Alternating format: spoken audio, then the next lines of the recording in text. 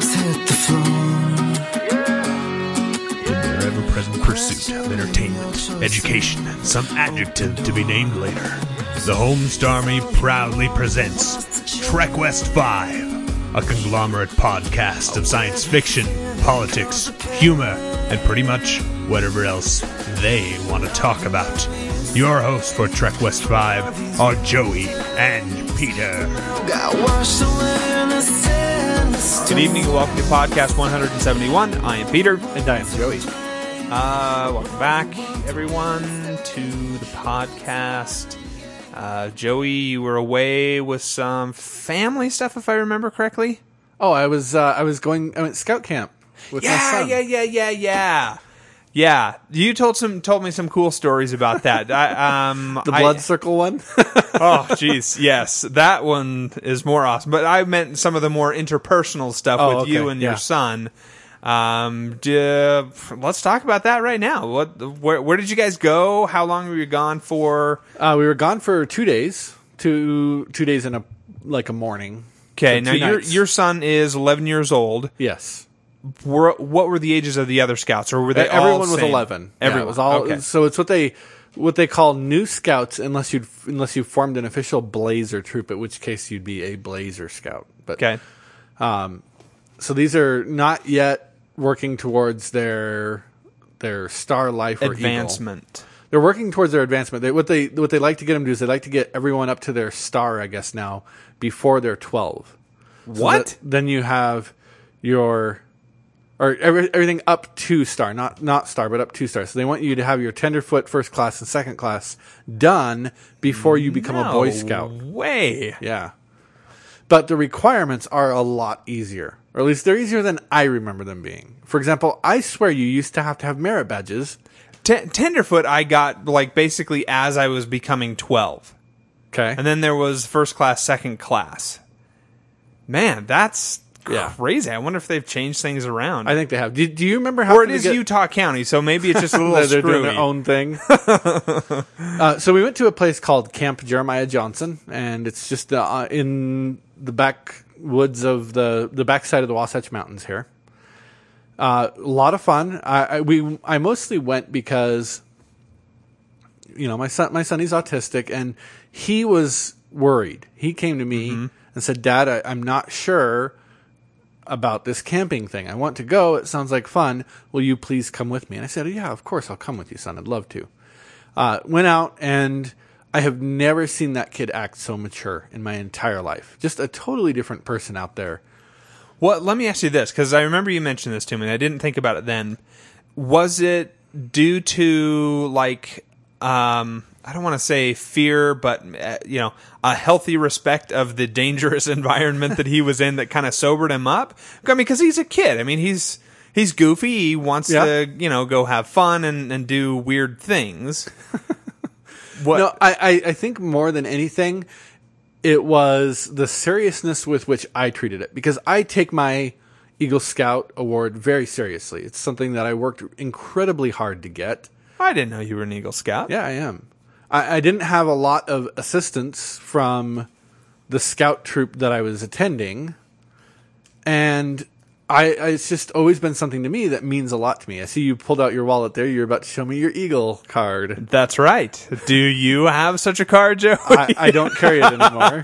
I think it hasn't all rubbed off yet. I thought the date had rubbed off or something, but yeah, right there. I got this thing. I pull it out on dates all the time. It's like, well, wherever we're going, I'll be prepared as I show them my Eagle badge. I like that you hold it up like a policeman's badge. That's there. exactly the way I put it in. That's why I did that. So it'd be like, yes, ma'am, would you please Peter Nash, leave Eagle the Scout. vehicle? Can I have some words with you, please? I need to give you. Yeah. So that's cool. That's cool. Go on. They did one thing on this camp out that was very neat, and I hadn't ever been through it before. In talking with some of the other people, apparently it's something that's commonly done. They called it the Honor Trail, I think was the name that they gave it. By the way, I had never heard of what Joey's about to tell you. And what they did is on the second night of the camp out, they waited until it got completely dark. I mean, sun was down, moon wasn't up yet. And they take you on a very well-defined, it's actually like the road. There's a dirt path. And they take you and you can see a trail of like Coleman lanterns going up the hill. And it's a pretty steep hill. It's about 1.5 mile hike that you go on the course of this. And what they do is every once in a while you stop at one of these Coleman lanterns and there's a person standing there who's one of the camp counselors. And they elaborate some particular point of the Scout law.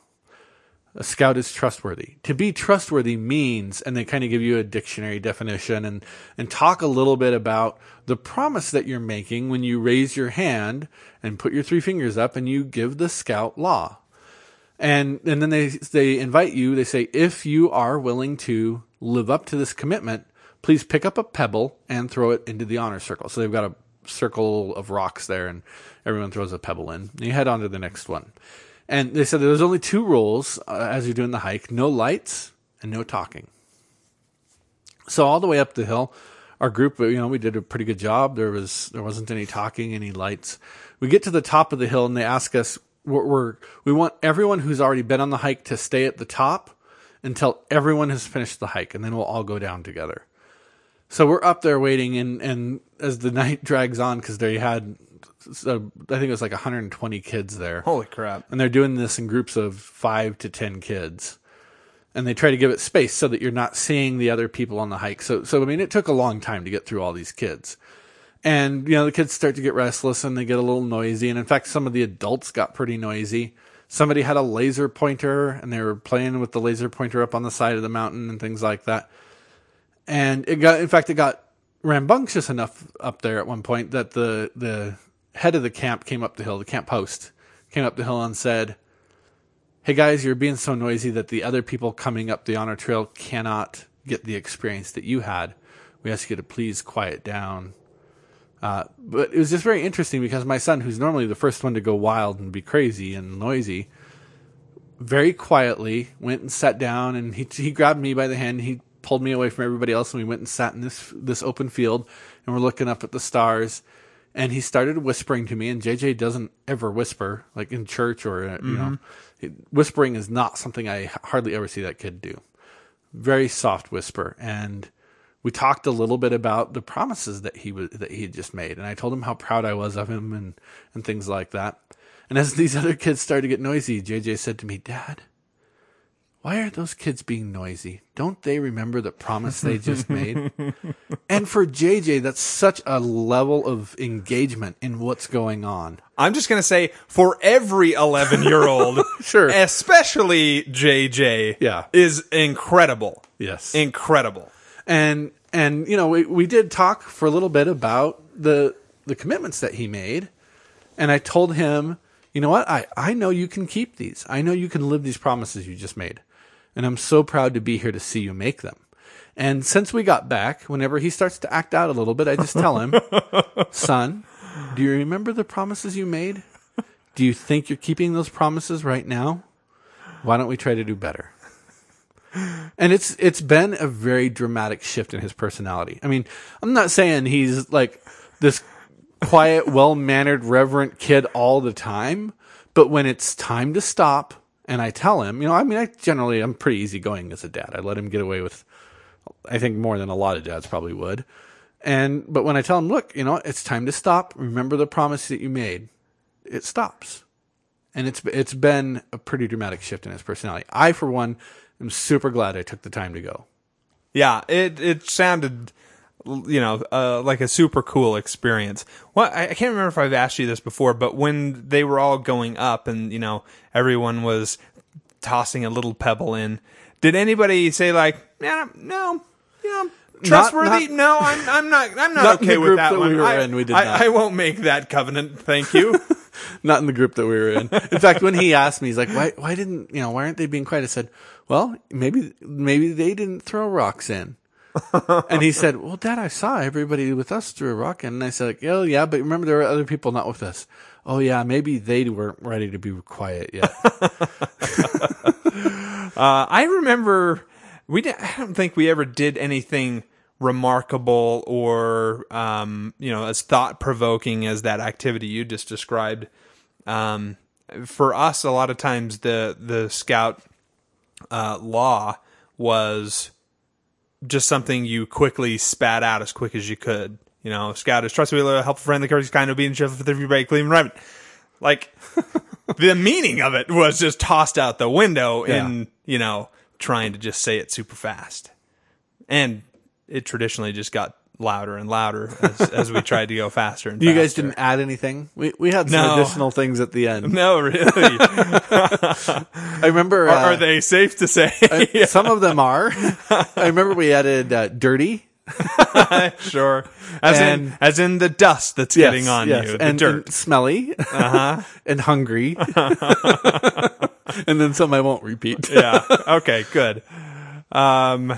Yeah, so very, very cool. By the way, the blood circle thing, just so people know what that's about. Okay. So when I was a scout growing up, they had a thing called the Totem Chip, and this was a card that showed that you'd gone through safety training on how to properly use your pocket knife, and therefore you were allowed to carry a pocket knife on official scouting events. If you didn't have a totem chip, you weren't allowed to bring a pocket knife. And if you ever misbehaved, they'd take your totem chip card and they'd tear a corner off. And if all four corners got torn off, they tear the whole card up and you have to go through the safety training again. Or if what you were doing was dangerous enough, they could tear the whole card up right away. Well, they have the same program still, the totem chip. But when I was growing up, we were taught the safety circle. That's where you close the blade of your knife and you extend your arm and you just kind of move it around in a circle to make sure that no one is within that range. If you bump into anyone at that point, people are too close to you. It's not safe to use your knife.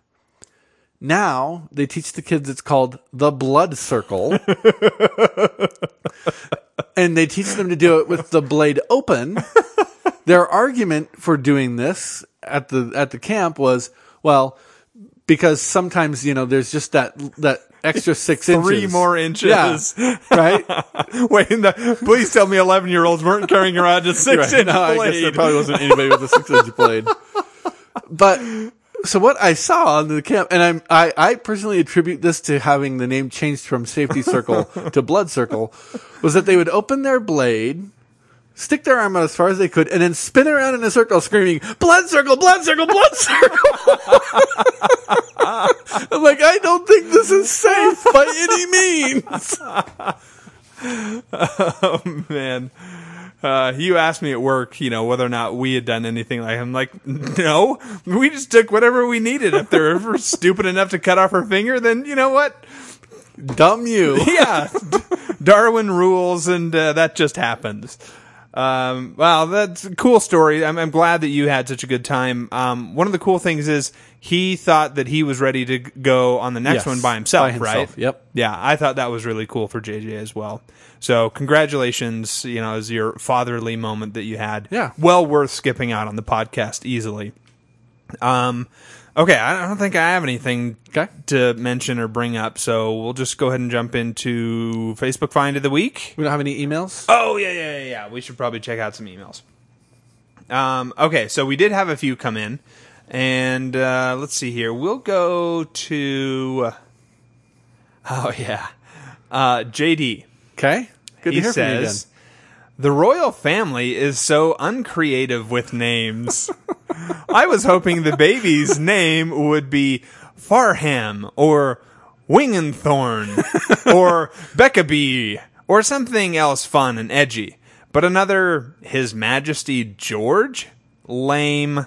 Because that worked out so well last time. My fiance and I have started watching Fringe. It's cool so far. We're early into season 1.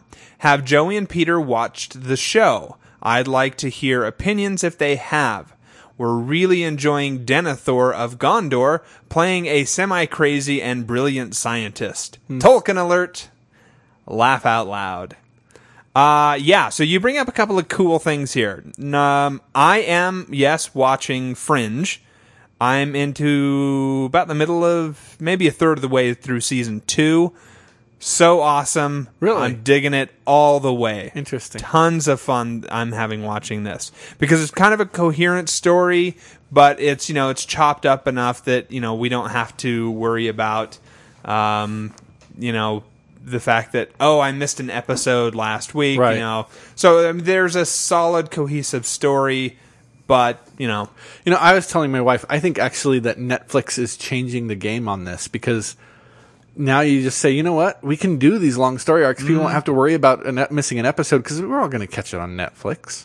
Yeah, I'd be curious if the quality of production manages to stay up as high as what we see with a traditional television budget. So hopefully that'd be nice if they could manage to do that. The second thing is the royal family. And Joey, I put in the email that you were gonna talk about this. So let's you have want the story? Yes, I do want the story. By the way, Joey had no idea that there was anything about a royal baby. Yeah, okay. So my wife gets the email last night. I hadn't seen the email. She comes into my office there at the house and says, "So you and Pete have been talking about the royal baby." By the way, a conversation Joey and I would never have. Not under any circumstances. And I said, "The what?" She says, "The royal baby. Pete, did you not see Pete's email?" I said, "No, I think he forgot to include me on the emails." Although it turns out I did get this one. I just hadn't seen it yet. She's like, "Yeah, he said you were going to talk about the royal baby." I'm like, "I don't know what you're talking about. The royal baby?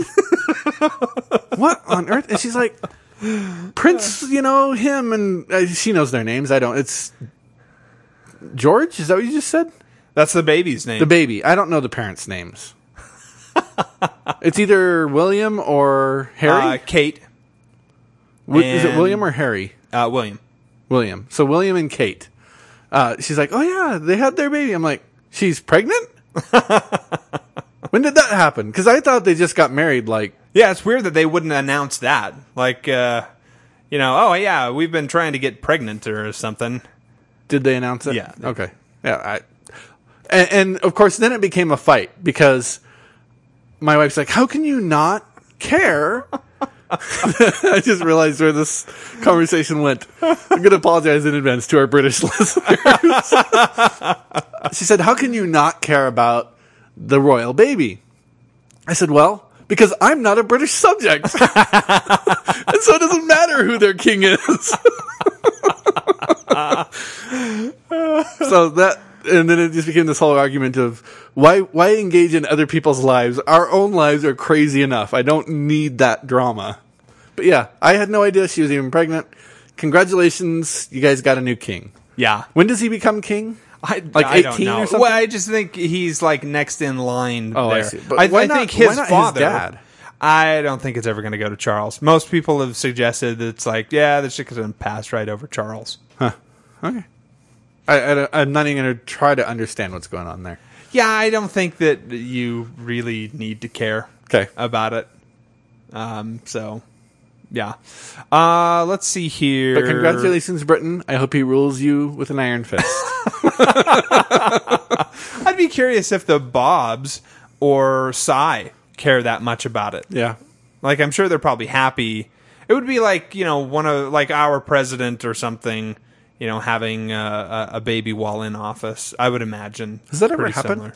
Yeah. Oh, yeah. I think so. Okay. Maybe the Kennedys had a baby in office. Because they were pretty young when he They were, died, yeah, and they that were. was getting into his second term or something. I don't remember how the whole thing happened. I don't. Okay, we do have a couple more emails, but those will be for our list. Okay. So let's see here. Let's go into Facebook Find of the Week. And because we had a couple of weeks off, there were a few things that got posted up. I just want to call this out because my buddy made this, that Walking Dead zombified website. If you didn't see didn't this, see that. go and check it out. Okay. It's not about zombies. It's about the making of the show and how they managed to do all of this stuff. I think I did see this where they talked about like how they cast the extras and stuff like that. It's interlaced with videos and bios about everybody involved. What's cool is you scroll down, but it moves across to the side, Yes, I did almost see like this. a comic that you're reading. Yeah, that was pretty cool. Yeah. So who made that? It's my buddy Gavin. Used to okay. when I Yeah, worked at sure. I4. Yeah. So he's a cool guy. He's the guy who made my costume that I managed to. Win. Yeah. Let's see here. Okay, so that just mentioning that again.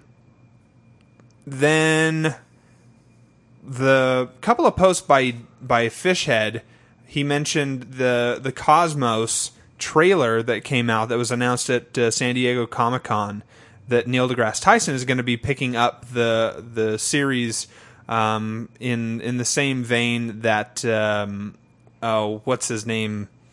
Billions. Yes, that guy, billions of Carl stars. Sagan, Yes. had basically started. So that's going to kind of pick up. Interesting. And it looks like production value is pretty high, so that should be fun.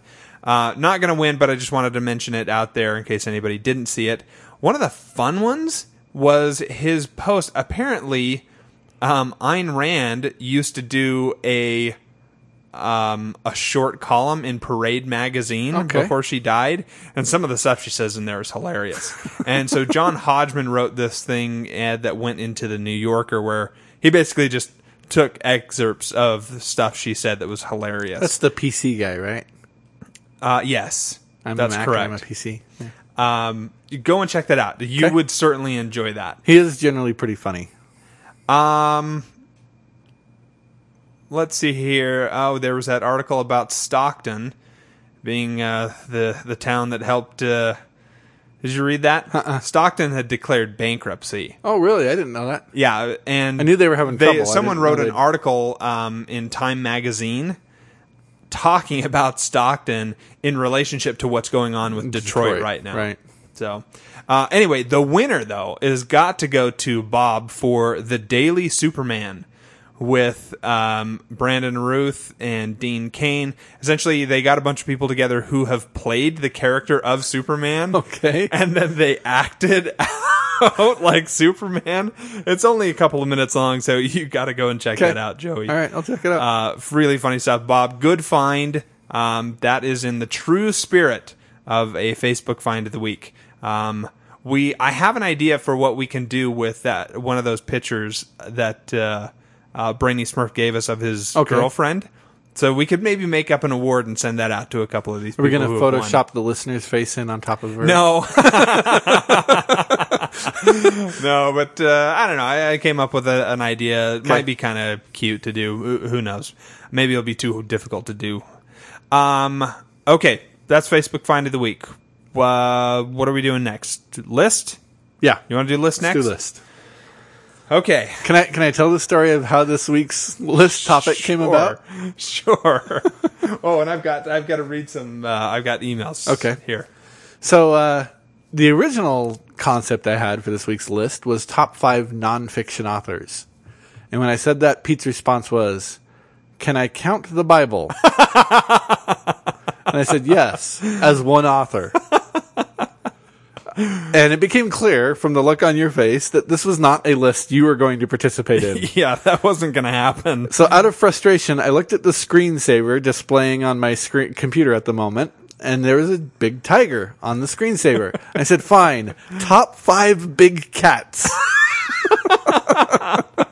There was our list. By the way, I looked at him pretty strangely for that one as well.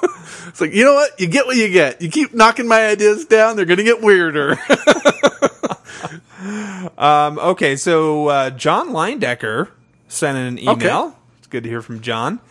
And here is his list.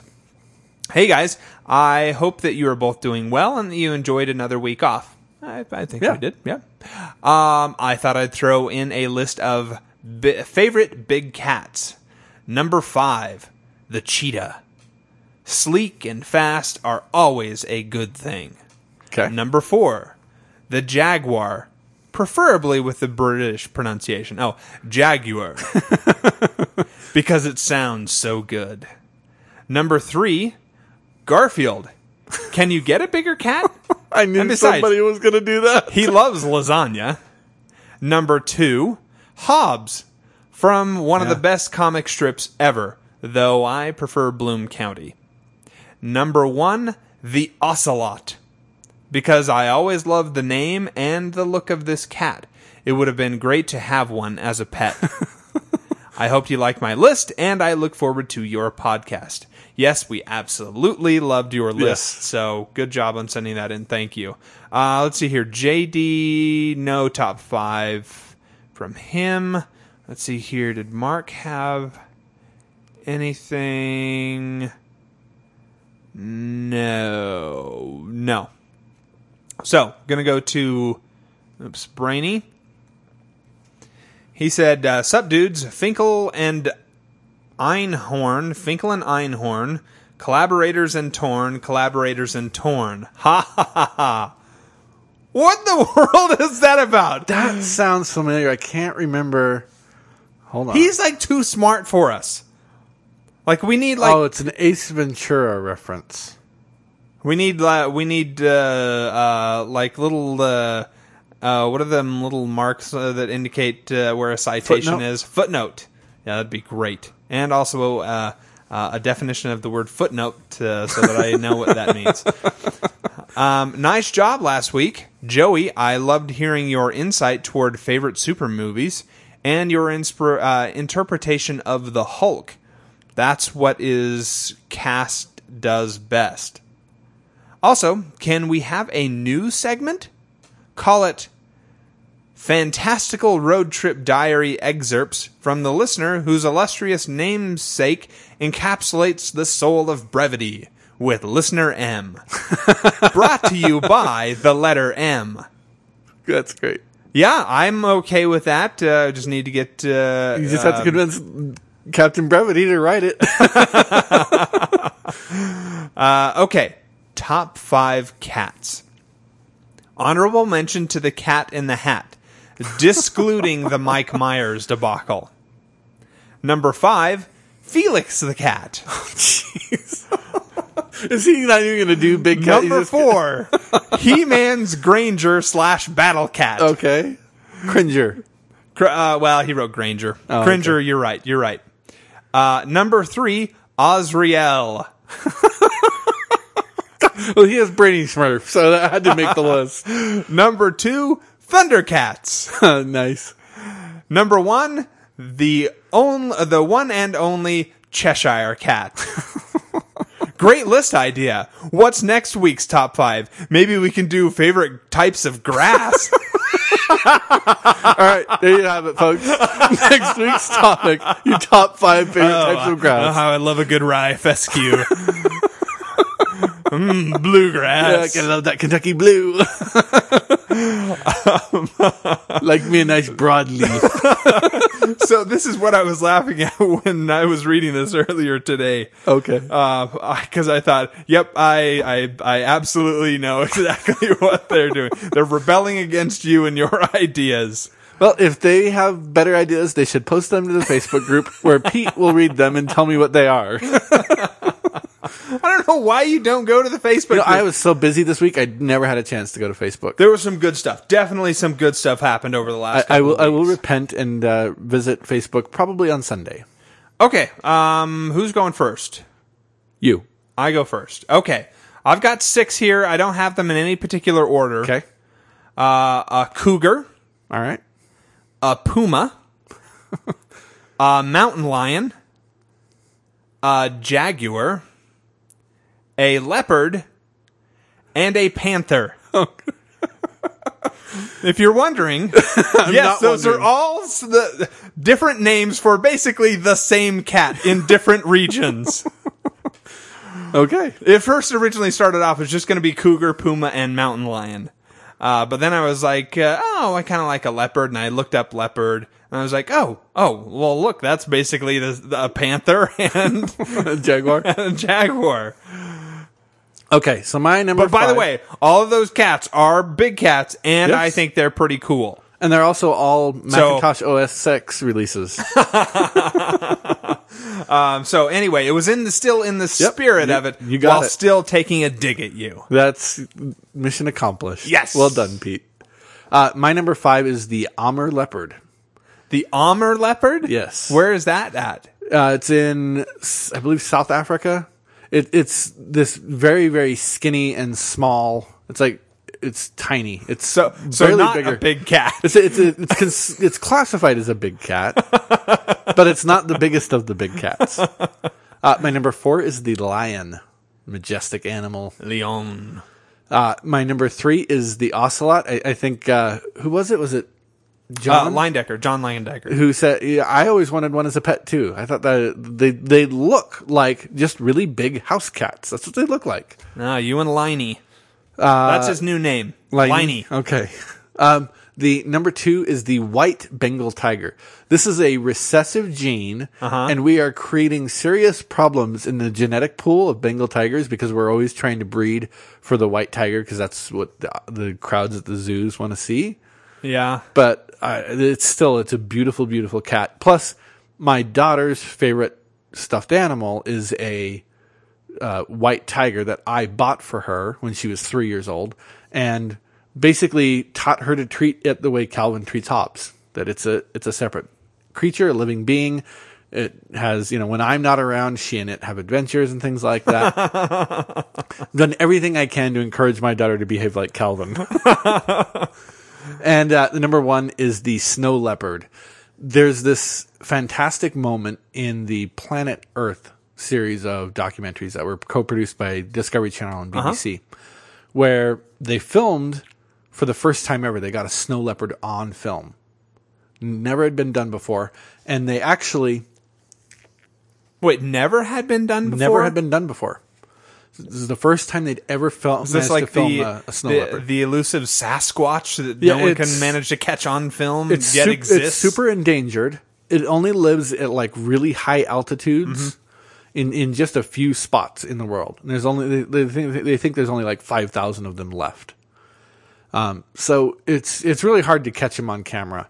These guys, they went out there and they were out there.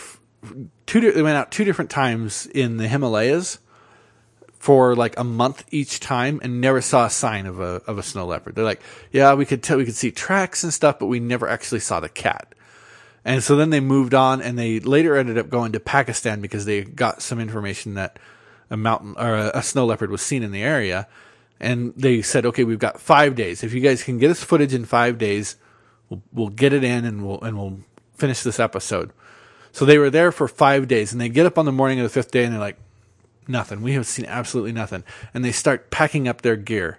And then they look, and up on the ridge up above them is a snow leopard. And not only do they get the snow leopard, a mama snow leopard with her cub, but then they see the snow leopard actually hunt down this brand of mountain goat that lives up there in the Pakistani mountains.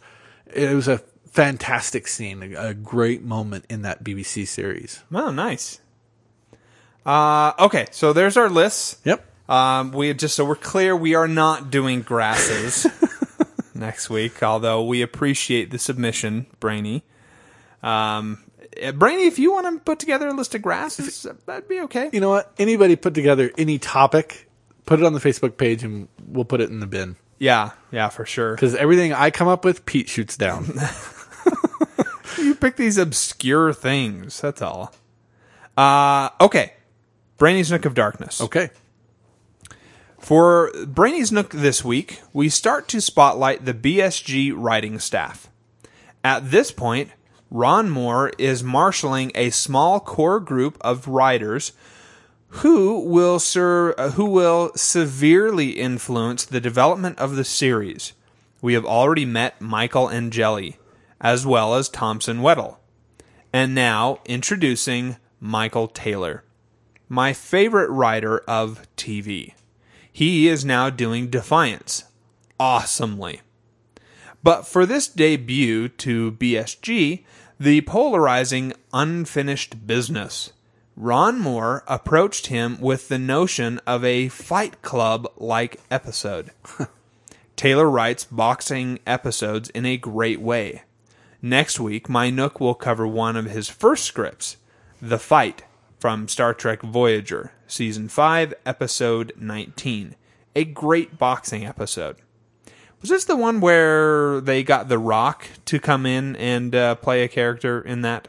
Because I remember some that was more like a mixed martial arts team thing that he did. Anyway, look forward to hearing about that next week.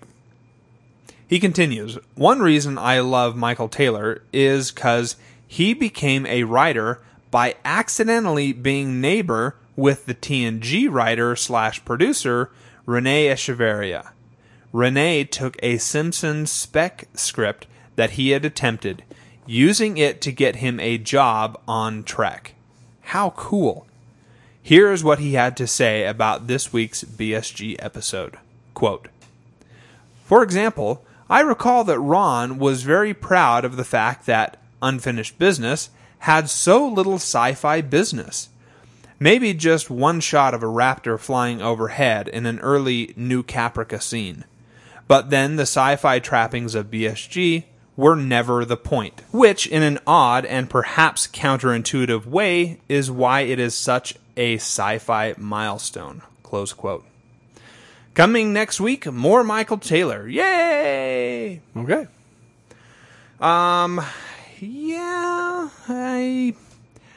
I'm curious as to what's going on with Defiance. Looks kind of cool. The concept is cool. I wasn't a huge fan of Unfinished Business. So Yeah. If we're using that as like a standard to hold up and say, hey, look how great he is, I was like, sure, I suppose he did write things. And they did get filmed. Yeah. Anyway, Brainy, thanks very much. Joey's Culture Corner. Okay.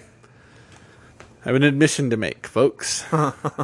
I have bought a new TV. Hey, cool. Only took me 18 years. Been using the same TV for 18 years. Bought an HD TV. I don't know why you're talking about it like you sound depressed now. I'm not happy about it. What happened was that our TiVo updated. I was just fine with my TV. I love my television. Picked out a great TV all those years ago. Never wanted to buy another television. I was just fine with it. Mm-hmm. Our TiVo software updated and it switched over to HD menus and we can't switch it back. I called the TiVo technical support and their answer was basically, yeah, we know this is happening. It's only happening to about 1% of users. And all of those people have HD TVs. You're the only one who's bothered by this. And we're not fixing it for you. We're not going to fix it. So it's either check out the TiVo, which I'm very happy with my TiVo other than this particular incident, or get a television. So I bought a TV. Yeah. It's okay. I like the TV. What did you get? I just got a 40-inch Samsung flat screen LED. That sounds like a great TV. The thing I decided is, like, okay, if I'm going to buy a TV, there's two features it must have. 120 hertz. Picture-in-picture? Because I like watching the NFL. And I've seen the NFL on a 60 hertz television, and it's not a great experience. Well, one of the other things, wasn't your TV cutting off the edges of the NFL games? Because they're basically all played. Yes. Yeah. That was. I feel like you needed it was time, this, right? And your need was greatest. Yes. Thanks for that. You're welcome. The other thing I decided, I was like, okay, I'm going to shop around until I find a TV where I can plug a hard drive into the USB port of the TV. Sure. And it will play every single video format or the most possible combination of video and audio codecs. Yep. So that's what we got. And that's cool. I have, I've been for years, everything I record on my TiVo, everything I buy on DVD, I rip it to a hard drive, and I've got this little 3 terabyte hard drive that I used to carry around in my backpack. It's now attached to the television, and we sit there and we watch Battlestar Galactica. We don't have to worry about not having internet because it's all on the hard drive. The picture is beautiful. Yeah, it's great. As far as I'm concerned, there's really only 2 things in the world, though, that actually justify the use of high definition, or at least ones that I have come across. The NFL looks fantastic in high def. Sporting events. Okay. I've only seen the NFL in high def, so. And then, as I mentioned earlier, Planet Earth. To me, that is the best possible commercial for high definition that has ever been made. Oh, I thought for sure you were going to say that's the best it's the best commercial for conserving nature and taking care of Mother Earth. Nope, wasn't going there. But so we've been watching our way through the Planet Earth series in high def, having so much fun doing it. It looks absolutely stunning. Going from the 1080p Blu-ray right there, full 1080p on the TV, it's great. Much better than it was on the TV that I had. Yes, so it's an improvement. And therefore, you're going to give it a thumb up. What am I giving a thumb up to? The TV? Yeah. Yeah, I'll give it a thumb up. Oh, come on. I'm still mad about being forced into the purchase. NFL game that happens, you'd be like, oh my gosh, this was totally worth it. I wanted to wait until the TV I had did not work anymore. I'm upset about being forced into the purchase. Okay, now something we kind of skipped over. Joey, you said you wanted to cover an Adventures in Republican. Yes, Adventures in Republican. I hear a reverb in my head. Maybe I'll add reverb to that. I was just about to say, you could add that. Probably could. Okay, so it's been an interesting month here for the Republican Party. Traditionally, the Utah County Republican Party in the month of July holds their annual barbecue event. So we have two big events we try to do every year. We have a barbecue in July, and we have the Lincoln Day dinner in February. The Lincoln Day dinner is kind of the big expensive, by expensive, $40 a plate, formal or semi-formal dinner with invited speakers and things like that. And then the barbecue is usually just, okay, we know we're going to take a loss on this. In fact, we don't even usually sell tickets. We just give them away.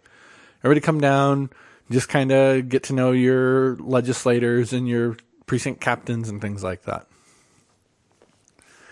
This year, they handed over the planning of the barbecue event to a wonderful lady, one of our Ledge District chairs. And she managed to get a hold of a band called The Strike, I think is the name of the band.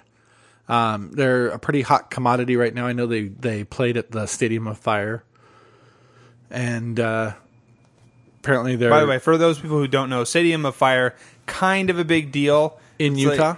Definitely in Utah. Some of like the Intermountain West, Arizona, Idaho, Colorado's probably it's a big heard fireworks of it, show Wyoming. and concert. Yeah. Around It's the a 4th of big patriotic thing that happens on or around the 4th of July, given that it's not on a Sunday. Because it's held at BYU campus and they don't do things on Sunday. On the Sabbath, the Lord's Day. Anyway, so, people are getting really excited about this and they decided, okay, well, we can't just have this anywhere because we're going to have this band, The Strike. And there's going to be so many people who want to come see it, we have to get a concert hall of some kind. So we go and we find out that the Utah Valley University, UVU, is willing to let us rent out their... This all happened before anyone involved me, by the way. They go out and they say, we have a $5,000 budget for this event every year. They go to the UVU Event Center and the UVU says, well, it costs $4,500 to rent our big event center. And they say, great, let's do it. And then they call up the band, The Strike, and they talk to them and they negotiate a $3,500 price tag for the performance. Yep. And they say, oh, you know what? We're going to have a VIP section at the concert where people will be served a prime rib dinner. And it's going to cost $100 a plate. And that is going to cost us a minimum of another like $3,000. So we have to sell enough VIP dinners to pay for the additional cost. And then there will also be, in addition to the concert ticket, you can buy a meal ticket that's like $3 onto the cost of the concert ticket. All told, they want to spend $18,000 on this event, where we have a budget of $5,000 and we have a bank balance of $24,000. Since we came into office, we've raised $140. So they call me and they want me to sign checks. And I said, no, I'm not going to do that. Well, it's going to be okay. We're going to sell these VIP tickets, and we have like a 100% profit. I don't know, a huge profit margin on the VIP tickets. We make a little bit on each concert ticket, and we're going to sell booths to the legislators, and the legislators can have a booth. And I said, well, I'll tell you what. You get the legislators to sign checks to pay anything over the $4,500 that we already allocated for the event. All of our other fixed costs have to be paid for before I'll sign a single check.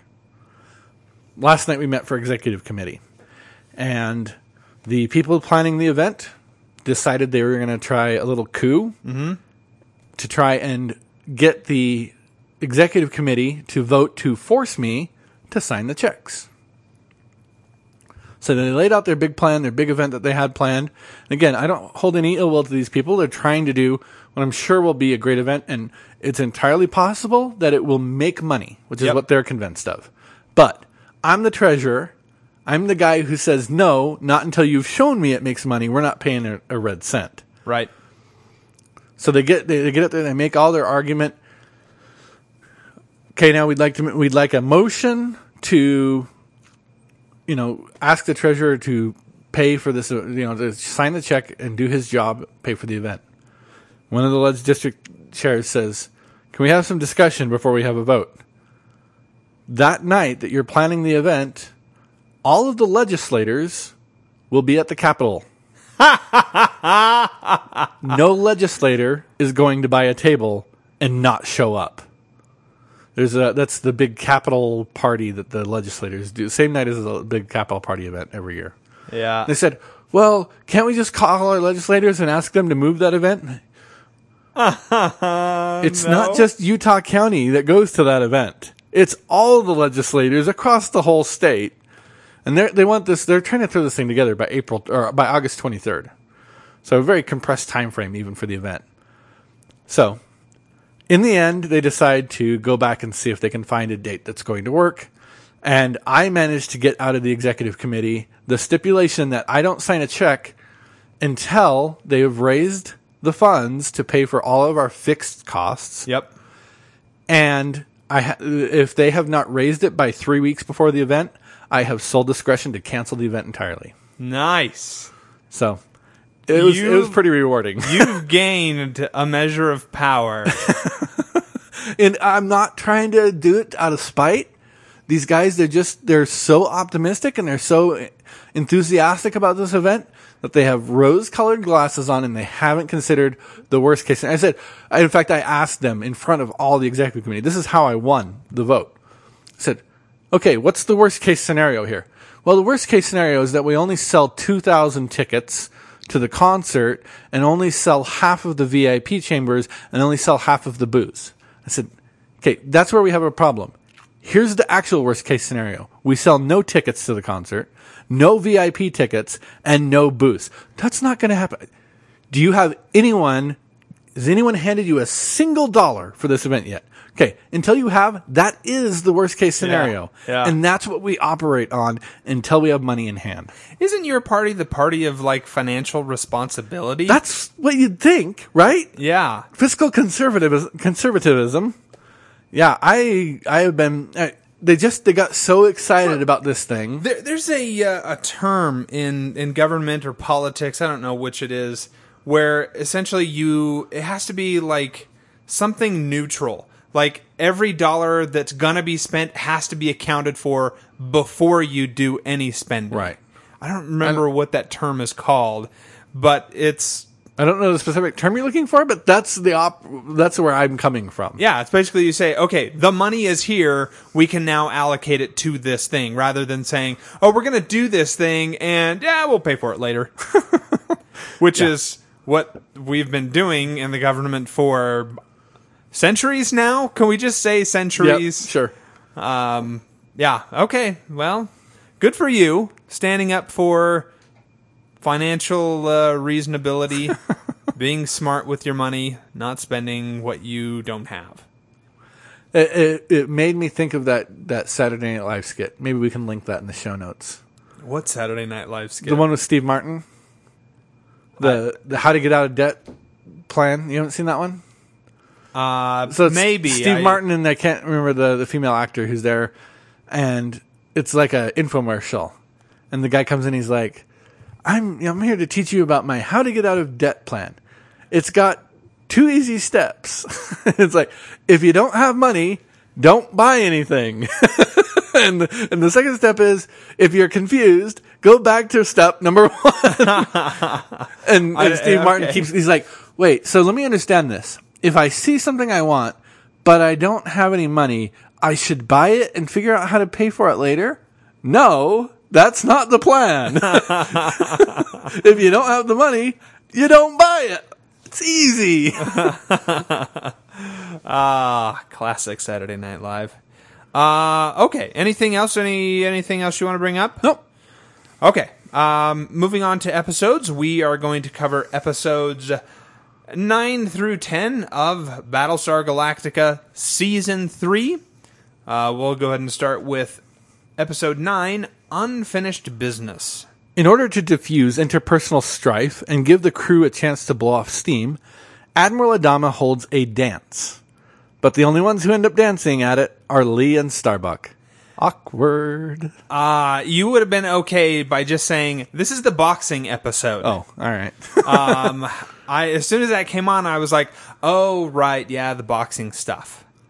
And I will admit I kind of tuned out, but I just didn't care that much. I think I've got 5 lines of notes. I have a few more than that. The first note that I had was Lee's in the ring and he's fighting, and we don't know why yet. And he takes a hard hit to the head, and they start to do the flashback thing. I swear they started playing the Opera House music right there at the beginning, which I thought was a weird thing, 'cause that's been such a distinctive piece of music. Yeah. And I didn't know what they were trying to say with that. I know they played with Lee before, some of like the bagpipe stuff. Was it anything like that? It wasn't bagpipes. It was very much a string orchestra. Oh, that's basically what bagpipes are. I could be wrong. I didn't play many musical instruments. Only a Scot could make that mistake. Oh, that's sad. Yeah, so it's a boxing match, and as it turns out, this is a way for them to blow off steam. More about that part of it later. But we see Anders and Starbuck, kind of getting together, hooking up, as it would be, and it really just ends up being a booty call. Yeah. Like, she's wanting no emotional connection here whatsoever. He wants to be with her. It's very weird. The traditional role of what a man and a woman want turned completely opposite here with these two. These 2 episodes, I think I'm starting to get a sense of what people don't like about Season 3. Or at least I am getting a sense of what I don't like about Season 3, which is, look, Starbuck was never the person who had it all together. Ugh. But this lady is a hot mess. She is broken 6 ways from Sunday. Yeah. Then we see another connection here. We see Starbuck and Lee kind of together here. And what's going on here? Well, fast forward, Lee's got his shirt off and he's out in the middle of this field because the night before, he had just professed his undying love for Starbuck, and apparently Starbuck had done the same to him. She verbally said the words. But did you notice how she said it? It was different. I grant. It was different. It was a classic sign of deflection. She didn't say, I love Lee Adama. She said, Kara Thrace loves Lee Adama. Well, he basically said the same thing. No, he said, I am this person and I love Kara Thrace. And I don't care who knows it.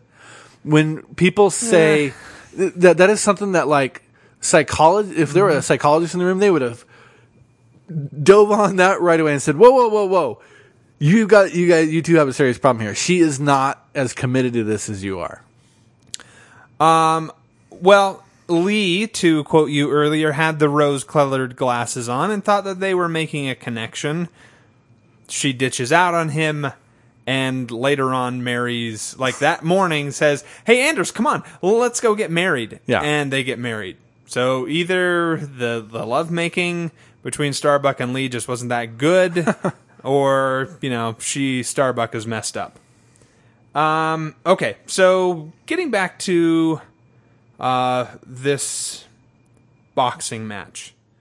They talk about how, we're all cooped up here. This is a way to kind of help clear the air. It's what we do.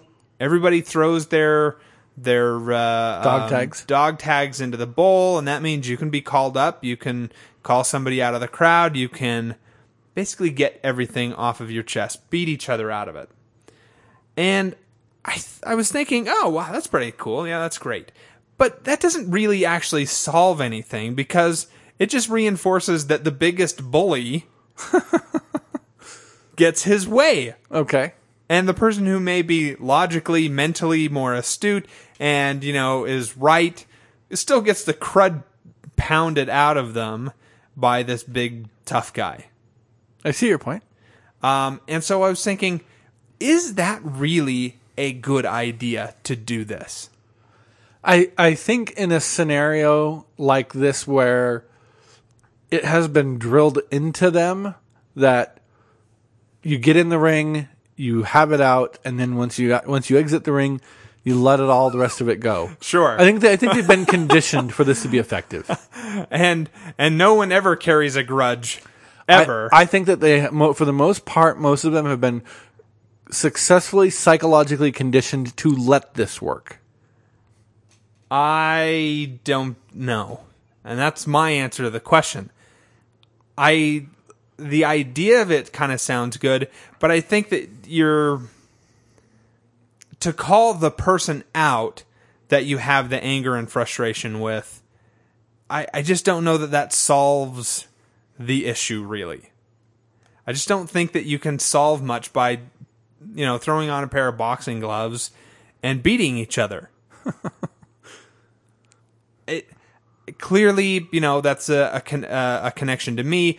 It wouldn't work for me, which is maybe why I'm a little hesitant to say, this is a good idea. Now, I don't think it would be a good idea to do it on like all of the other ships, like the civilian ships, because they're basically in the same position. They're cooped up, they've got nowhere to go, and then, tempers are going to flare. On a military ship, maybe it's a little better of an idea because they're at least predisposed to that physicality nature of being in the military. I have to say, when I was in like late elementary to early middle school, one of my better friends was a kid who was a bully. And he tried to pick a fight with me. Yes. I know I've told you this story. Have I told this on the podcast I think before? you have. Because you mentioned how your mother had taught you how to box. The guy had a glass jaw. Caught him in the jaw. He passed out.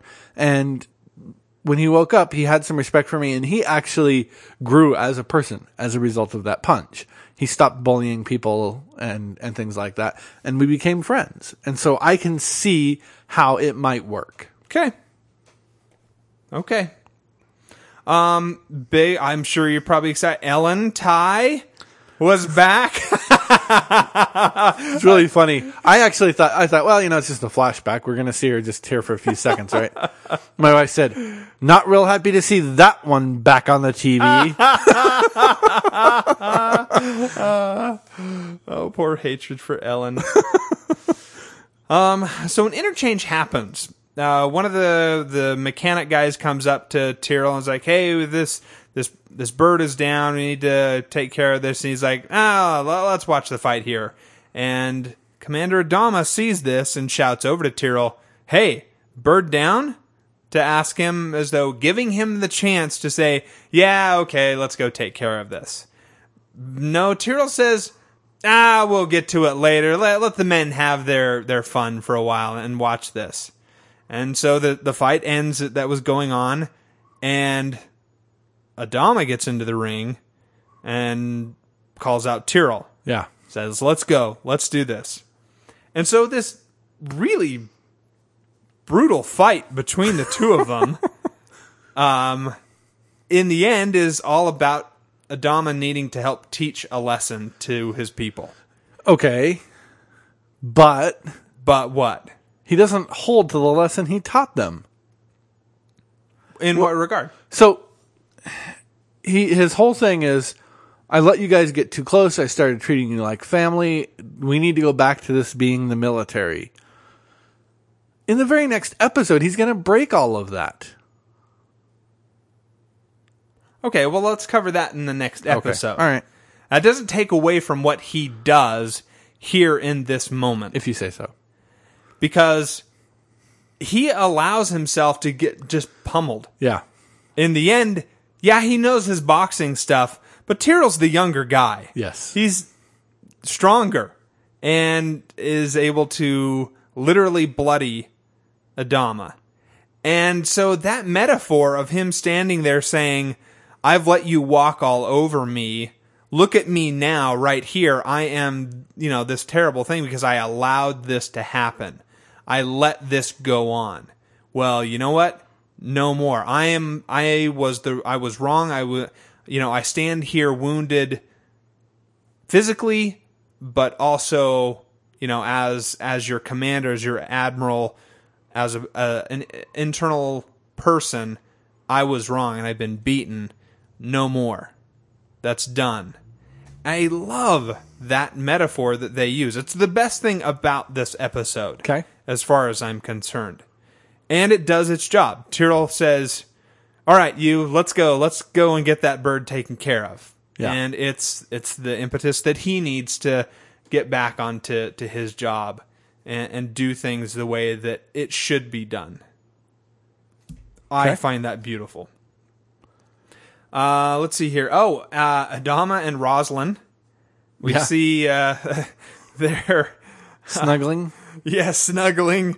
They're on the planet, and then their continued friendship is apparently Roslin enjoys boxing.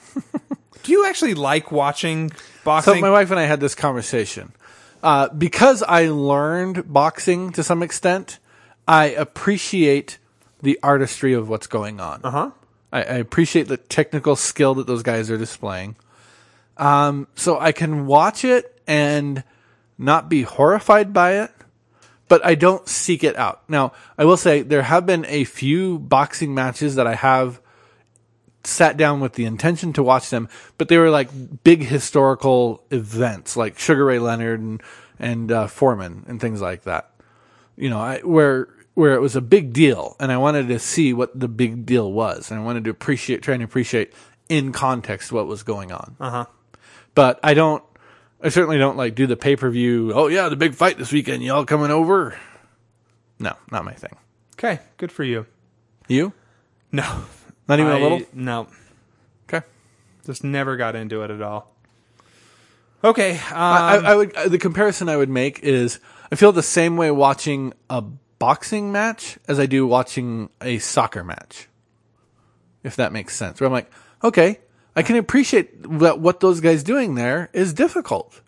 There's this level of physical skill that's on display here that I could have never matched, even in the prime of my years. I can appreciate it for that. Okay. I'm not going to sit down and turn one on. I get that. I don't see it as a sport that I care about. Okay. It just people beating each other. I'd rather watch a chess game. Well, that's just immoral. No way am I going to watch that. Okay, so Lee and Starbuck, they, Adama calls everything off. It's like, okay, fight's over. We're done. Let's all go back to work. But no, Lee and Starbuck decide to go at it. And I don't understand why it suddenly turns into an MMA match. Because Starbucks losing? That's exactly what happened. There's no one there to enforce the rules, and Starbucks losing. That's true. So in the end, I wrote here, betrayed and forgiveness. I guess the two of them have forgiven each other through this boxing match. At all. But the betrayal comes to their spouses, who see this emotional, betrayal to them. Okay, so Anders, I feel bad for. D, Let me read you the exact note. I'd feel bad for Dee if she weren't a Cylon. Oh. Okay. So, but I don't think Starbuck and Apollo have forgiven each other. I think that they allowed a crack into the armor that they were both wearing, but it's not. This relationship is by no means healed. What about battled to a truce? Yeah, okay, I can see that. Okay. Do you have any more comments, or can I go to listener comments? Because I don't want to talk about those anymore. Let me just go through my notes here and make sure. Oh, I thought it was interesting that Adama initially denied Tyrell's request to be relieved of duty to go settle on Caprica. Yep, but he got soft. Well, Rosalind talked him into it, kind of, right? He still got soft, didn't he? Well, that's what happens when you fall in love, Pete. Don't ever fall in love. Okay, And that's then, good advice. The last one was, and I wish I wrote down who said this. I guess it was Starbuck, probably. The war's over, and so's all the good stuff. When they were going down to the planet, all the people, different people were talking about, okay, yeah, I'm going to the planet, I'm going to stay. Somebody said, I think it was Starbuck, yeah, the war's over, and so is all the good stuff. And I'm like, boy, what a horrible mental state. Oh, was she talking about the fact that flying for her would just be dumb Yes, because that's what there it was was. nothing? Yep, that's what it was. Okay, so it wasn't a war specifically, But she it was was pining after, but it was the fact the that it was just gonna adrenaline be junkie. boring. Yeah. Okay. Listener comments here. We're going to go to Brainy. He says, Adama boxing. Yay. But Hilo could crush anyone. I suspect at least one of you dudes hates this episode. Yep, that was me. It's quite devoid of any sci-fi element, save the awesome transition shots, like when Adama and Rosalind look up at the sky and we fade to see the bucket floating serenely. When Michael Taylor wrote this episode, it was a mini-movie. There are subsequently 2 versions of this episode in the DVD. The 2 episodes are completely different. Different takes of the actors are even mostly used. This episode is a character piece. My preferred version, the longer one, completely centers on the story of the old man and Chief. And that's the part I love the most, because we get a deeper portrait of the old man.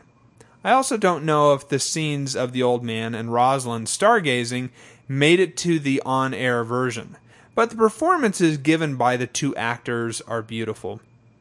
And although you dudes may not approve, according to Ron Moore, the old man and Rosalind are definitely smoking reefer through the episode. My favorite scene in this episode is one that didn't make the on-air version.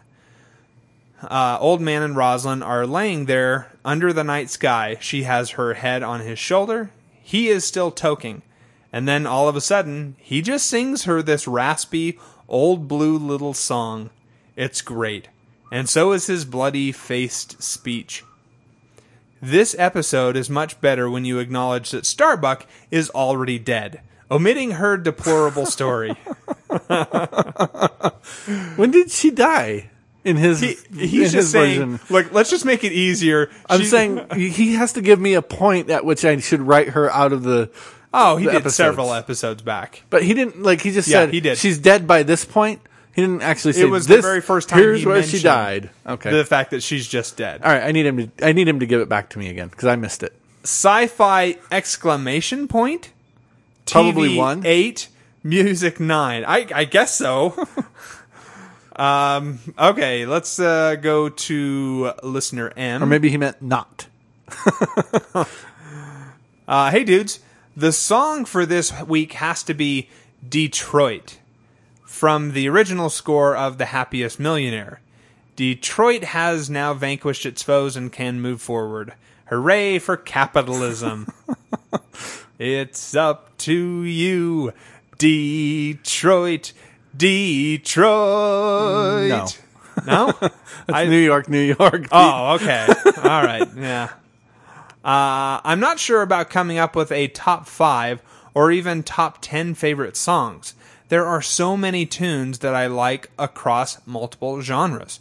Anyhow, I'll give it some thought. By the way, whenever you talk about music, it takes me longer to get through your show. I pause the podcast and listen to the artists that you mention. Wow. Let's mention a whole bunch of artists right now. Billy Joel, Frank Sinatra, Johnny Cash, Green Day, Metallica, Alanis Morissette, Tori Amos, Blind Melon. Is R.E.M. that a Blind group? Melon's a music group. Okay. Not my favorite by any means. Red Hot Chili Peppers. Oh, I like some Red Hot Chili Peppers. I like a few of their songs. Yeah, they've got some good stuff. Nirvana. Californication. I still enjoy some Nirvana. Oh yeah, good stuff. All right, go listen to Californication and something from Nirvana. We'll wait here. He continues, I'm not falling for your email ploy again this week. I don't think you are going to be talking about collaborators and Torn. Yes, that's true. I did forget to put that on there again. Oh, did you really forget to do the episodes again? Yeah, they're left in the exact same ones. After all the crap you did last week. And Brainy mentioned it on the Facebook wall, and once I saw it there, I was like, damn it, not again. Silly me. Anyway, he says about Unfinished Business, I liked that the crew got a chance to relax and unwind. There hasn't been this much sexual tension in a TV show between two main characters since Sam and Diane in Cheers. What? Mulder and Scully. Yeah, I'm good with that. Because Starbuck just is not attractive. No, I agree with you there. Apollo and Starbuck both need to get over themselves and just get together already. Television 5, science fiction 5. Oh, did he really just say that he wants them to cheat on their spouses? It's all for adultery, apparently, as long as it's in service of a good story. Pete, science fiction rating. 4. Wow, I gave it a 2. I didn't see hardly any science fiction in this. Yeah. Okay. Yeah, I guess. Television, I'm going to give a 6. And again, it's just like kind of middle of the road stuff. There wasn't terrible acting or anything in it. It's just the story isn't solid. I felt like it was acted fairly well. I didn't like some of the actors. But what was so solid for me was the whole Adama speech and the pounding that he took over and over again. I gave it a 4. I really feel like I'm seeing the season 3 slump that a lot of people were bothered by, and I'm hoping they break out of it here pretty quick. Moving on to the next episode, The Passage. Cat is a fraud, and Starbuck is something even worse. Also, Xenolon becomes a suicide junkie. Let's see. We got two main storylines. With the Cylons, we got the humans. Let's just split them up. Okay. Talk about them separately. So the humans running dangerously low on food. Yeah, apparently there's some kind of tainted product. Yep. And it got mixed in with the good stuff. And now they did a count and they're down to like 7 to 10 days worth of food left over. And that's it. Then we just start cannibalizing people. I don't believe they actually explicitly mentioned that as an option. I know it's on the table as far as I'm concerned. I see what you did there on the table. So they are searching for a way through this radiation field. So the star cluster.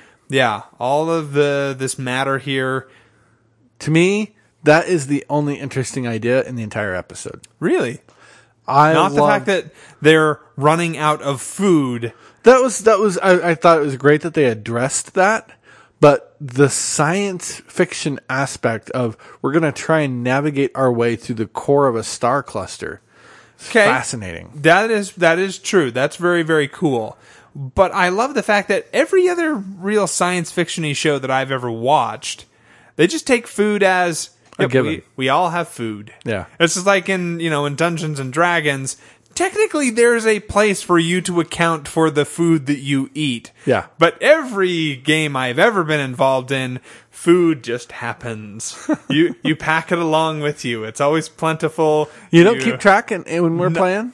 I've never kept track of that. Oh. Ever. I have never once had any dungeon master who said, "Okay, now deduct your rations, please." Well, as a dungeon master, I'm just expecting that you're doing that and telling me when you're Good Lord, no. buying rations in the next town. No.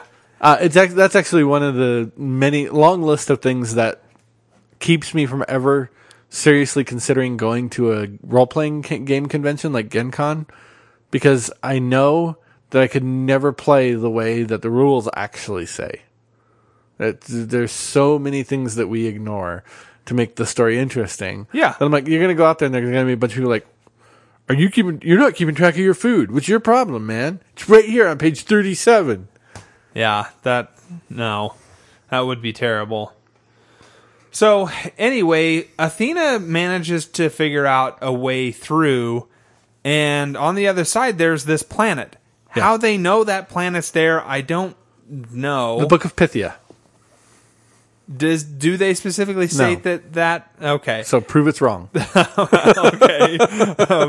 The planet is there, and she manages to find it, and it has this plentiful protein source. Algae.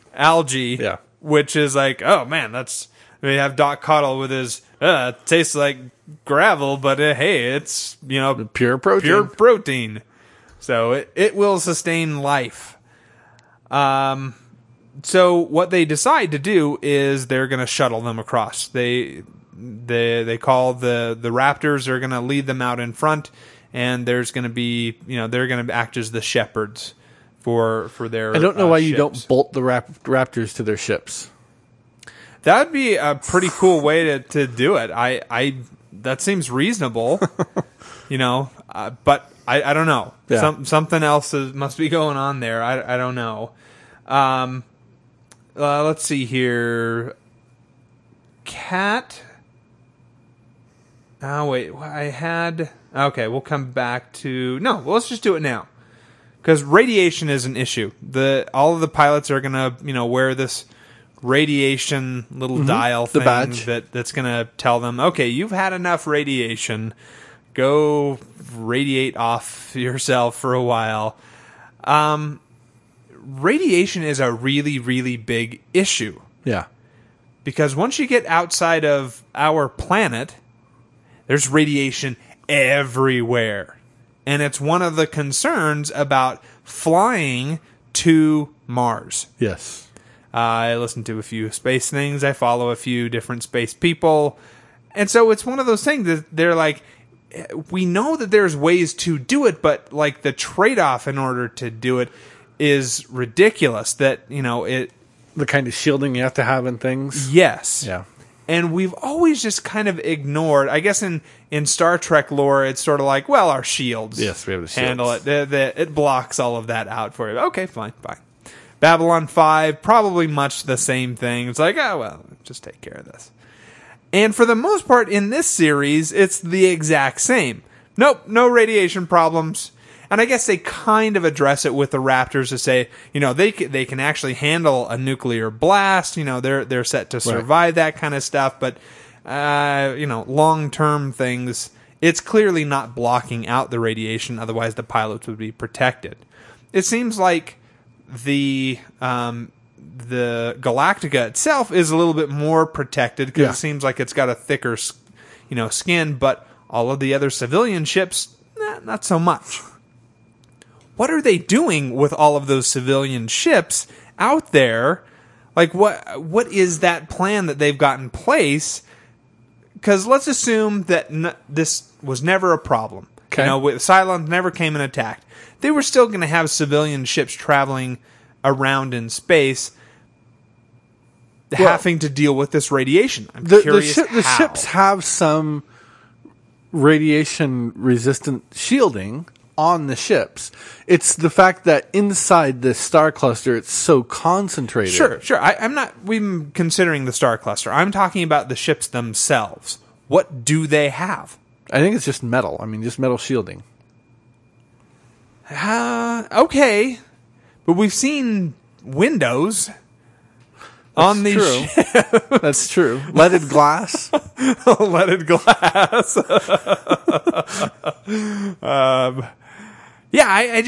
I know that it's a big issue, and no one has ever really tried to tackle it, and successfully found a way to do it.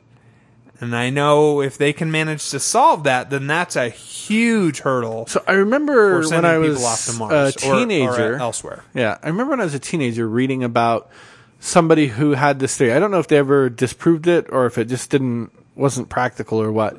Who was saying that if the ship was a magnetic coil, an electromagnet, a giant electromagnet, that would have the same effect as our magnetosphere, the same protective, properties as a magnetosphere here on Earth. And right. I don't know if they've ever proven out whether there's a practical way to implement that or if it's still kind of, we just don't know how to do it in a cost-effective way. I don't know whatever happened with that concept. Yeah, I don't know of that either. And you're right. You used the words that I couldn't come up with earlier, which is cost-effective. There's a trade-off to do it. Yeah, this method would work, but the ship would have to be the size of Australia in order to properly do it. Or, let's line the entire ship with water on the outside because the radiation, can't go through the water that well. It gets diffused. I don't know. It's an interesting idea, interesting concept that. I know David Brin addressed that in one of his novels that a lot of the human interstellar ships are actually long cylinders filled with water, and it's a combination of humans and dolphins that pilot the ships. Sure. We've actually I remember you mentioning the dolphin part of it. It's a fantastic series, Star Tide Rising. I really enjoy it. Okay, so Kat turns out has a past as this person named Sasha. Yeah. And she meets up with this skeevy-looking guy who's like, wait, I recognize you. Hey, you're this person. You're going to get with me. And so she kind of has this battle all through the episode, like, giving in to him, telling him how, get away from me. I'm not that person anymore. That person's dead. Whatever. As far as I'm concerned, the only story here is the way Starbuck behaves. And that's barely a story. It is deplorable. Period. What do you mean? What the fact that she figures out this and then tries to torture her with it? Yes. Starbuck is at this point just into giving pain. Mm-hmm. Giving and receiving pain. Yeah. And she is so broken as a character. The character of Starbuck is so broken as a person, I guess is the more accurate way to say that. That it's just not even fun to watch her on the screen anymore. It's too horrifying to watch the things that she's doing to herself and others. Yes, welcome to the dark side. Hate the Starbuck. I love the Starbuck from the first part of the season still. I do not care for what they're doing with the character right here. So Ty comes back into CIC. He's he's awkwardly standing out in the hallway and then finally comes in and I almost word for word predicted his response to the applause. And I wrote down I can't remember. I wrote down, I guess I erased it because I didn't get it word for word, but I wrote down what I thought he was going to say just before he said it. Then I thought, I think that would pretty much be Pete's response if everyone started applauding when he came into work after an absence. And just be like, all right, people, get back to work. Stop it. You have jobs to do. Get them done. Which is the perfect thing for, the project manager to do. I was going to say Ty is the executive officer. That's what he should be doing. Okay, so they're going to start making the trips through. They're going to lose some ships in the process. And the pilots are hit hard because they're, having to go back and forth through all of this. They're dealing with the radiation sickness. They're dealing with the emotional difficulty of the fact that they're losing these people and they're gone. Yeah, and also the exposure, not just to the radiation, but the they're actually having to do visual inspections into the heart of a star cluster to find their ships. And staring into that kind of brightness and stuff like that, it's got to be emotionally racking. Yes. Having the ship actually right on them would have been a really, really good way to handle that. It's a shame you weren't there to protect them. Let's see here. I wrote the note, who was Starbuck to give a moral lecture to anyone? Yeah. But we've covered that. I hear they're still eating paper. Is that true? No, there's a paper shortage. It's a great scene. Oh, what a funny scene to that. Because it's just, they're so down that it's coming to the end for them. And what's there left to do? Laugh. You either got to laugh or cry. Those are the only options left.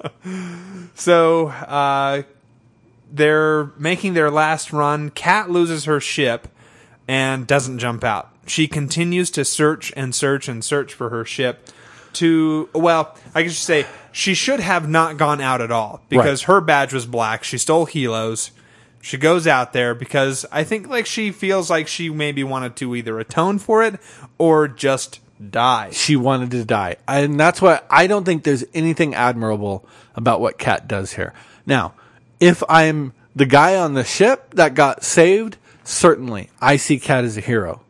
But from the point of view of an omniscient viewer, I don't respect what Kat did here. I can see maybe where you're going with the whole she runs from her troubles. She just wants to let it all burn out and she doesn't have to deal with it. She doesn't have to deal with the consequences of her past decisions. Yep. I totally get what you're And I where don't you're going. think But she does a heroic act.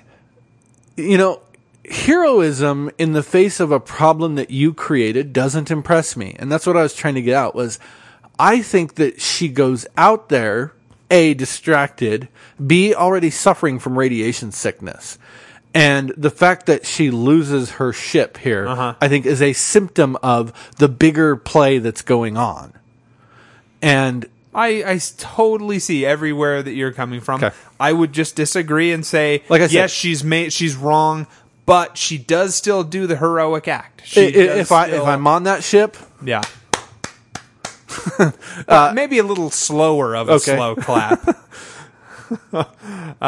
Anyway, so she brings her ship home. Everybody's so excited, and she raises her hands up in exaltation, and then falls over. And I knew that was coming, and I just laughed at the scene, which you're not supposed to be laughing at that scene.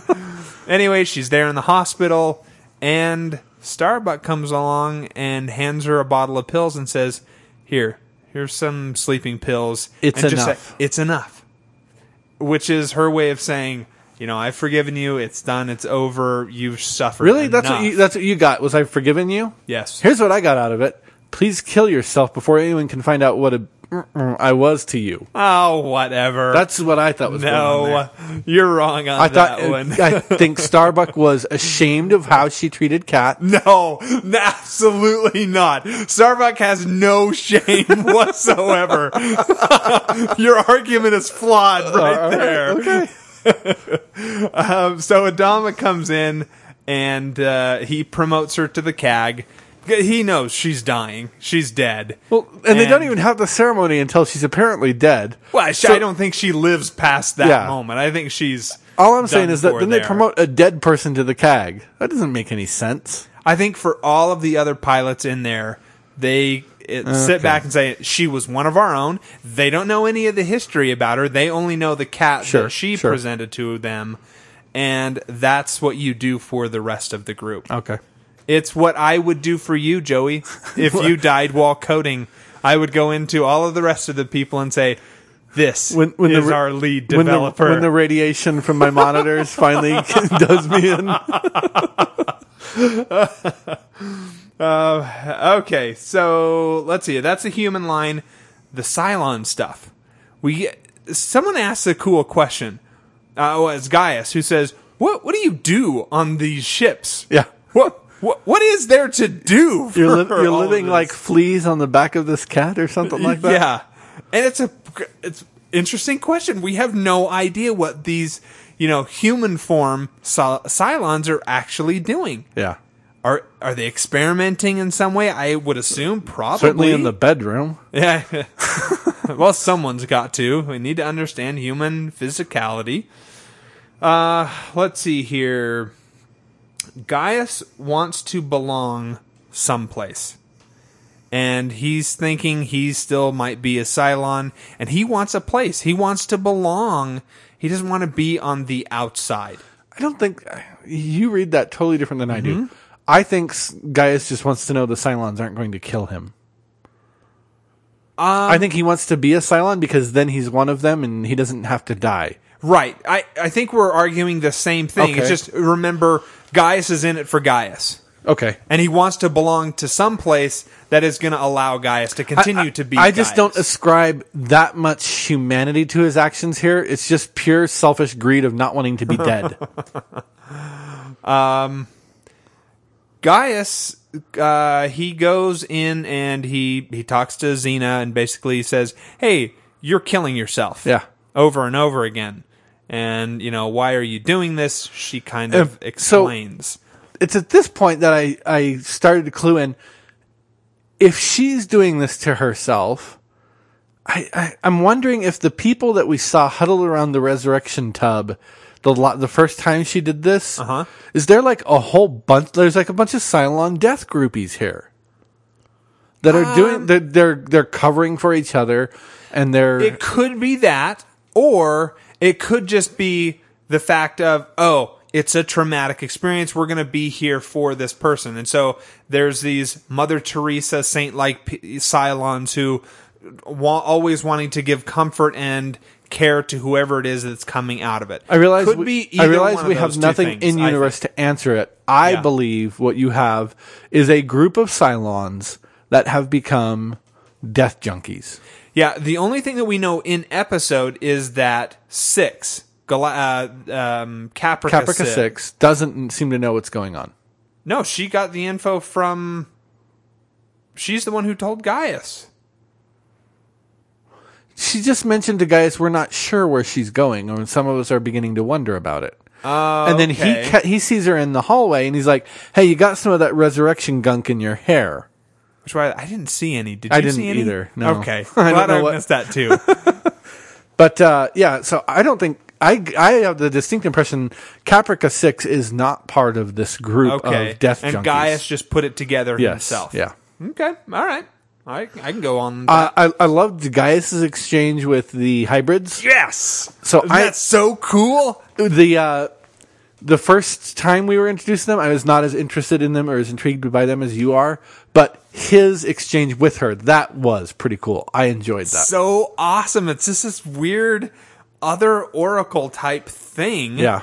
That tells him, let's see here, he learns about the Eye of Jupiter. Yes. Well, she says something, and then he kind of makes logical jumps along. Yep. To say, oh, well, we need to get to this place. That's a place where we need to go. That is super cool in my book. And that's basically the storyline. He manages to make a connection with these hybrids, and they sense something in him. I can't remember what they said about him, but it had meaning to it as well. It wasn't just gibber. As soon as he touched, she said her, a mind that burns like fire or something like that. Yes. Just a couple other cool. notes. I used to eat paper. Okay. Thought I'd throw that out there. When you say eat paper, did you wad up an entire thing, stick it in your cheek like it was tobacco? And just... I would just tear off little shreds of paper and chew on them and swallow them to make my stomach not feel so empty. Okay. Probably didn't do myself any favors there, gastrointestinally speaking. The star cluster, as I said, I would like to know which writer came up with that, because that was a pretty unique, or at least original to me, concept. Okay. We're going to navigate through a star cluster. That was just, I was fascinated by that. What was interesting is the fact that they had said, look, we can't go around it. We don't have the time necessary to be able to jump around it to Right. get to this planet. We'll run out of food first. We have to go through. And then just the only other really thing I wanted to mention was, well, I guess there's two things. First, let me start with the last thing, which is it's just a strange way to decide to kill off a character by giving her a whole depth of backstory first. It's kind of unusual. I don't know. Right before we kill her off, we're going to develop her more deeply as a character and then kill her. I just thought that's not something you see a lot in TV shows. It's kind of a risky move by the production staff. But the bigger issue to me is that I think Adama's actions towards Kat here on her deathbed absolutely invalidate everything he just did in the boxing match. Why? Because he gave comfort to a dying person? Because he's like, oh, you were like the daughter that I never had. I always wanted a daughter. I'm so glad I had you. Okay, there's a difference. She's dying. But there's She's other done people being there. a pilot. And there was nobody else there. It was just him and her in the sick bay. There was no one else there.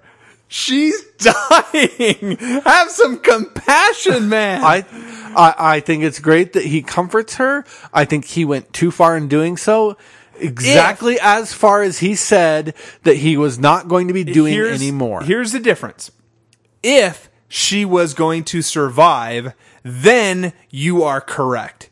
He should absolutely not be down there coddling her in that fashion. That would be absolutely the worst and wrong thing to do. If she is going to die, which she was, and she did, that is totally an okay thing to do, and he's not walking back on anything that he said before about being too tough. If it's Tyrell that he's, going to go down to the sick bay or down into the landing bay and talk to him about his feelings, yeah, whoa, then he's totally wasted all of his time in that boxing match. But in this case, he is caring for another human being, and she's dead. My sociopathy continues to plague the podcast. I don't see it. Do you have any other notes, or can we go to comments? Let's listen to comments. All right. Let's see here. Listener M says, overall, this was a pretty good episode, but there are a lot of unanswered questions. Was there an investigation into the failure of the fleet-wide food processing system? How do they know it is not the result of sabotage? The Cylons might be responsible. Was the real food, like meat, fresh fruits, and drinks, all used up? If there was no contamination, how long would the fleet's food supply have lasted? Also, Baltar confronts Deanna about her repeated resurrections. How is she able to keep what she is doing secret when other models are helping her when she downloads into a new body? Told you they're groupies. Shouldn't the others question why she is using up so many bodies? I think it's a realistic question because how many other people are dying? They're not in wartime right now, so I don't think there's inventory control on this. yeah, computers would never be able to keep track of numbers. That's just ridiculous. Well, it's not that they can't. I just don't think they do. It's just nobody ever thought, hey, you know what? Let's keep track of how many bodies we're going through. Yeah. It appears that Baltar is being led to the Eye of Jupiter to meet up with the humans. Oh, and Kat dies. Thank goodness we won't have to watch the Stim Junkie anymore. Television 7, Sci-Fi 7. Later, dudes. Have a great week. Listener M. Mark, good email. Thank you very much. I actually kind of like Kat. Ugh. She was okay. I mean, picking Starbuck or Kat? Kat. Starbuck. Oh, wow. Even broken Starbuck. Can't agree. All right, Brainy Smurf. I really think that Jane Espenson is a fantastic writer. and this episode is a good little hero story for Kat. I don't love it, but once rewatching, I found it incredulously compelling. More importantly, it contains my favorite scene of the whole fracking series. The old man and Ty chillin'. Old man: I hear they're still eating paper. Is that true? Saul: No. Paper shortage. A great moment of laughter ensues. I also think this episode is one of those examples where Bear's compositions outshine the episode content. Yay for Bear. Sci-Fi 7, TV 7, Music 10. Joey's final cinco. Is Handhole the old man's new surrogate daughter? Yes. Okay. 2. I wonder how he's going to react when he finds out she's a Cylon. Just kidding. 2. Lee is in his Marine kill-em-all phase right now. What phase is next for him? Homemaker, Mr. Mom. Boy, that's a great movie I haven't seen in a long time. Okay, this next question I don't even understand. But I'm going to read it anyway, because I don't think it gives anything away, but it's just weird. 3. How else can your murder Athena to resurrect her plan work? How else can your murder Athena to resurrect her plan work? That was Remember, Athena is face hole, hand hole. right. This he's referring to my speculation in a previous podcast that Hilo was going to kill his wife so that she would resurrect on the ship and pass the immunity to the disease to the rest of Cylon kind. Oh, okay. So how was that? How was that going to work? I don't know. I read you the question. As it is no, written. I'm saying I think I understand what he's asking. So my thought was that since the disease passes as part of the bioelectric signal, then surely the immunity to it can also pass as part of the bioelectric signal. It's figured that they are complementary forces in that way. And so when she resurrected on the resurrection ship, she then spreads through the network of interconnected resurrection tubs the immunity to this disease, and then she would have to have escaped. And so in my mind, I was thinking it was probably they were probably going to do it like a, you know how sometimes when you go to get the flu shot and you kind of get the flu a little bit, but you get a milder version than if you had not gotten the flu shot. So I thought, okay, so they're going to get a milder form in the process of getting the immunity. They're going to get slightly stricken, and she'll use that moment to escape back to the fleet. Yeah, technically, I think there is still some dead loss that comes. Like, statistically, there are people who could still die from the flu shot that goes out. Sure. Okay, number 4. This one's weird as well. Okay. I have no idea where he's going with this. Do the math. How many Cylon skin jobs do we know of? Now add the final 5. Now aren't there supposed to be 12 models? What gives? Okay, so we know Simon, PR guy, Leoben, Xena, Caprica, Sharon, Cavill. So there's 7. Mm-hmm. You add 5 more, that's 12. Yep. I think he must have forgot of one of them, one of those. I don't know. It's a weird question. Like, 3 and 4, I don't understand what he's trying to say. Brainy, I'm sure that I've screwed this up somehow. And if I have, I apologize and look forward to your chastening me or pointing out what we asked incorrectly. I don't know what you should answer to that. Because there's 12. Did we miss one? Nope. Because I've got them written down right here. Okay. He wrote them out down below. He wrote them all 12 out here. Oh, really? Not the names, but like the numbers and the names that we do know. He wrote them all out here for me. So The names of the final 5 were right there on that? No. Oh. The ones we know And the 5 not- gaps. Yes. Okay. Okay, we're just going to move on to number 5. For this week, we are going to take a break, consider the Cylons that we know, and conjecture as to what they choose to project as their environment. Okay.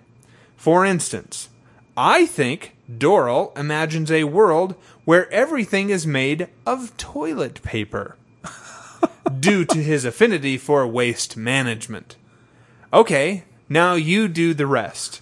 Here's a roll call. Cylons, go. Number 1, Cavil. I think Cavil moves in a slum, just a dark pit elbow of the universe. Like there's just nothing good. There's filth all around. Okay. Number 2, Leoben. I think Leoben sees cathedrals everywhere. Okay. So he's just always walking in some holy place. Yeah. Okay. Number 3, Xenolon. I see her as projecting a high-tech futuristic business city. Kind of like Caves of Steel kind of thing. Okay. Number 4, Simon. I don't know. I don't have enough information about him as a character. All we really know, he's the doctor. Yeah. That's about it. So he's in a hospital, I guess. I don't know. Okay. I don't feel like that's a strong one. Like the other ones I felt very strong about. This one I'm just like, I just don't know much about him as a character. Okay. Number 5, Doral the TP King. Would you care to To do something other than TP? Yes. I see Doral as working in a cubicle farm, projecting a cubicle farm. Okay. Number 6. 6. She told us a forest, right? Yep. Number 8, Facehole, Handhole, Boomer, Sharon, Athena. So we don't know who number 7 is. Okay. Athena. What kind of... By the way, those numbers mean nothing. Okay. The fact that they just skipped so one. we're clear, I was nice to you at least once. Thank you. I think that Athena projects Battlestar Galactica. Huh. Okay. All right, that's it. Brainy, good email. Despite the odd questions that I had trouble with, always good to hear from you. And to John and JD, thank you very much for sending stuff in. And to my nephew, John Black, you are so right about Fringe. It's awesome. So glad you made me finally watch that. Okay, Joey? Before we head into our ratings, I wanted to share something with our listeners that I discovered this morning. Oh, okay. As I got on the train and was going through my backpack, I couldn't find my headphones. And I thought, you idiot, Joey. You left your headphones at home. The decisions that you choose to make in your life. And I stopped right there and thought, oh no. The voice in which I chastise myself for making a poor decision or making a mistake of some sort has switched from my father to Peter. I kid you not, Pete, it is your voice. It is your turn of phrase judging me and finding me wanting. Well, you're welcome. I'm sure I'm an improvement. It's an upgrade. When you told me that earlier today, a part of me kind of felt bad, like, you're kind of a jerk. And then I was like, no, I'm kind of okay with this. I can hang with that. Okay, science fiction. Yes, your science fiction rating. I gave this one a 10 Oh, because of the star cluster. I just thought that was absolutely original. I've never heard of anything like it. If you guys know of other works of fiction where they've done something similar to that, I would love to, have people send in stuff because I was fascinated by that idea. I went to bed thinking about it and thinking of all the cool things that you could do as a writer with that. That's awesome. That is way cool. You are right. It's pretty awesome. I gave it an 8. knowing what you said, if I had originally given it a 10, I would have docked it down because of the idea that you came up with was, wait, why don't you just bolt the Raptors to the actual machines? And I then, see what boom, you're saying. Yeah. you got that figured out. But 8, solid science fiction. For TV, I only gave it a 5. It's so much of the Cat and Starbuck back and forth, and I'm just sick of watching Starbuck be this broken thing. You know, you're right. I had originally given it a 7, but, you know, I'm going to stay with a 7. I think that there is still... Cat and Starbuck have been at each other's throats the whole time. Maybe there's been a little bit of mutual respect as they've each seen the other do something pretty amazing as a pilot, but it's still... everything else was really, really good. The fact that the old man would come down and care for this person who risked everything, and as far as he knows, she really legitimately is this hero and comforts this one person on this massive ship. I think that's awesome. So when the lights die, Well, that brings us to the end of another podcast. We hope that you've been inspired to take a deeper look at your entertainment choices and discuss it with friends, family, or just a couple of complete strangers you only know from the internet. As always, we invite your comments to our email at trekwest5@thehomestarmy.com. You can tweet Pete at trekwest5, or you can call and leave us a voicemail at 801-508-4242. So until next time, I am Joey, And I am Peter. and we thank you for listening. yeah. Whoa.